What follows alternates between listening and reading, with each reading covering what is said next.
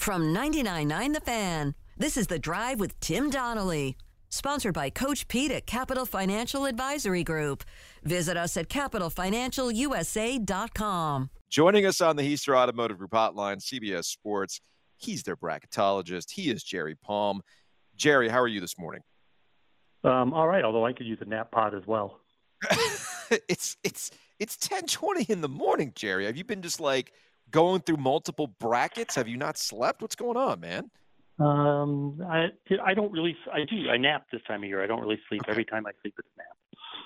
All right, so let's get to the hottest topic in the room while we're in Greensboro.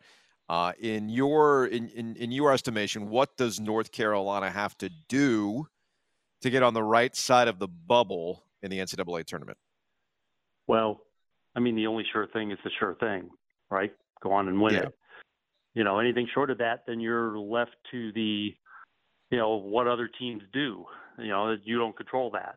So the only thing you control is to win it. I mean, obviously you have to win today. They have to beat Virginia. That would give them 2 wins over Virginia, 1 away from home, which would be good. And there's a chance that that's enough. But if they lose to Clemson, that's not so great. If they lose to NC State, that's a little better.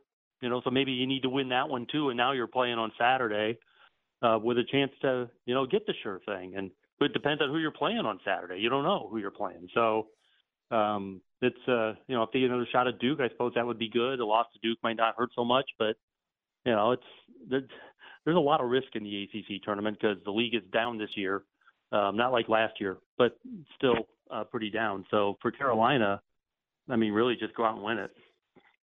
Jerry Palm, CBS Bracketology, joining us here on the Heister Automotive Group hotline. That's Joe Ovius. I'm Joe Giglio. All right, Jerry, what do you think? I see you have the Wolfpack on the 8-9 game. If they lose tonight to them Hokies, are they still safe, or are they going to be looking at a lot of bracket luck, bubble luck? I don't think NC State's going to miss, but it's, I don't have them on the bubble, so I guess I don't think they're going to miss even if they lose. Okay. But for me, the bubble is, teams that where one loss might, really put them out, as opposed to, I just think if you win the games you're supposed to win, you're probably okay. Well, that's where I have NC State. I don't know. There's a lot between them and the bottom of the bracket, and obviously all of those teams can't pass them. I don't think so. NC State's okay, but if they lose today, they're not going to like their seed. I don't see Clemson on your list here, but it's only your first 4 out. What are the Tigers? What position do you see them having to do?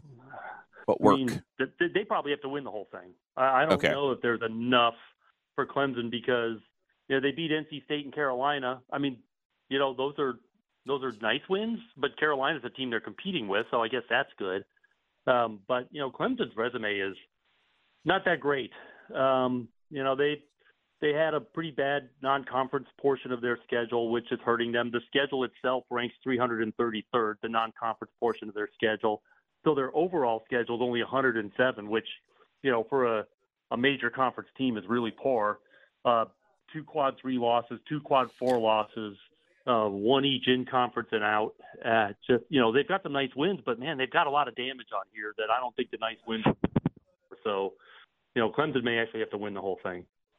Jerry Palm, CBS Sports, joining us here on the OG, talking a little bracketology while we're at the ACC Tournament in Greensboro. Jerry, we'll close on this. You mentioned that the ACC is a little bit better this year as a conference versus where it was last year, although based on what I see with things like Ken Palm and Bart Torvik, it ain't that much better. I mean, they're in Ken Palm, they're 7th as a conference. Yeah. I'm not trying to act as though people don't see the true beauty of the ACC like we do. Like we think it's a better basketball league than the metrics might spit out. But do you feel that net, and as it's been constructed, and the fact that we don't know anything about it, or perhaps in the behind the scenes they've tweaked it year to year, has they would tell us if they did. They would tell us? Okay. So do you think that there has to be more transparency so we have a better idea of what goes into these types of things? Because it feels like at the beginning of the season, the die is cast with your non-conference schedule. And you got the Big 12. This is the narrative coming out of the ACC, that the Big 12, because of the round robin, they're basically just beating up on each other or using all these quad one opportunities because they've been set. And like 85% of quad one opportunities happen in the Big 12. It's something crazy like that. And then the ACC, with its unbalanced schedule, because of the fact that they got 15 teams, will never be able to kind of manipulate the math that way. Is there something to that? Can there be more transparency what's going on with the numbers? No. The reason the Big 12 has got so many great games in their league is because they performed very well outside the league. And then that carries through when they play conference games. So that you have to perform well outside the league that in order to get that kind of juice in the league. Okay. That's how it's always been.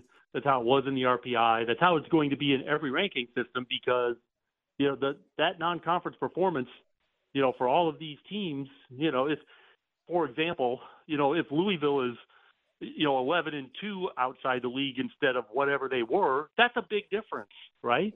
But they weren't because they're bad. So, where the Big 12 doesn't have any truly bad teams, and it showed in non-conference play, and it carried through in the rankings in conference play. So that's how that goes. But the ACC's got 5 anchors in this league, dragging everyone down. Yes. But that's how it works.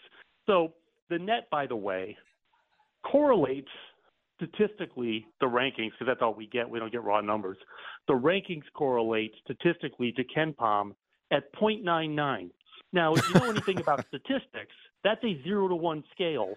0.99 basically means they set out to create the net as close to KenPom as they could without having his formula. Gotcha. And the difference is going to be that the net is going to have a results-oriented component to it, which KenPom doesn't, because they're not trying to predict results; they're trying to predict scoring margins. Right. So you get an idea what the net is like, but they also don't use the net to make significant decisions.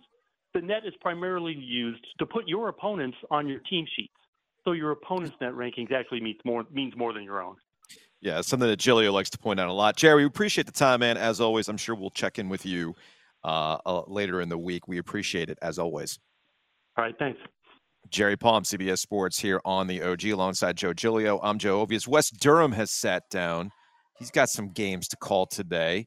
We'll do our traditional ACC meeting of the minds next.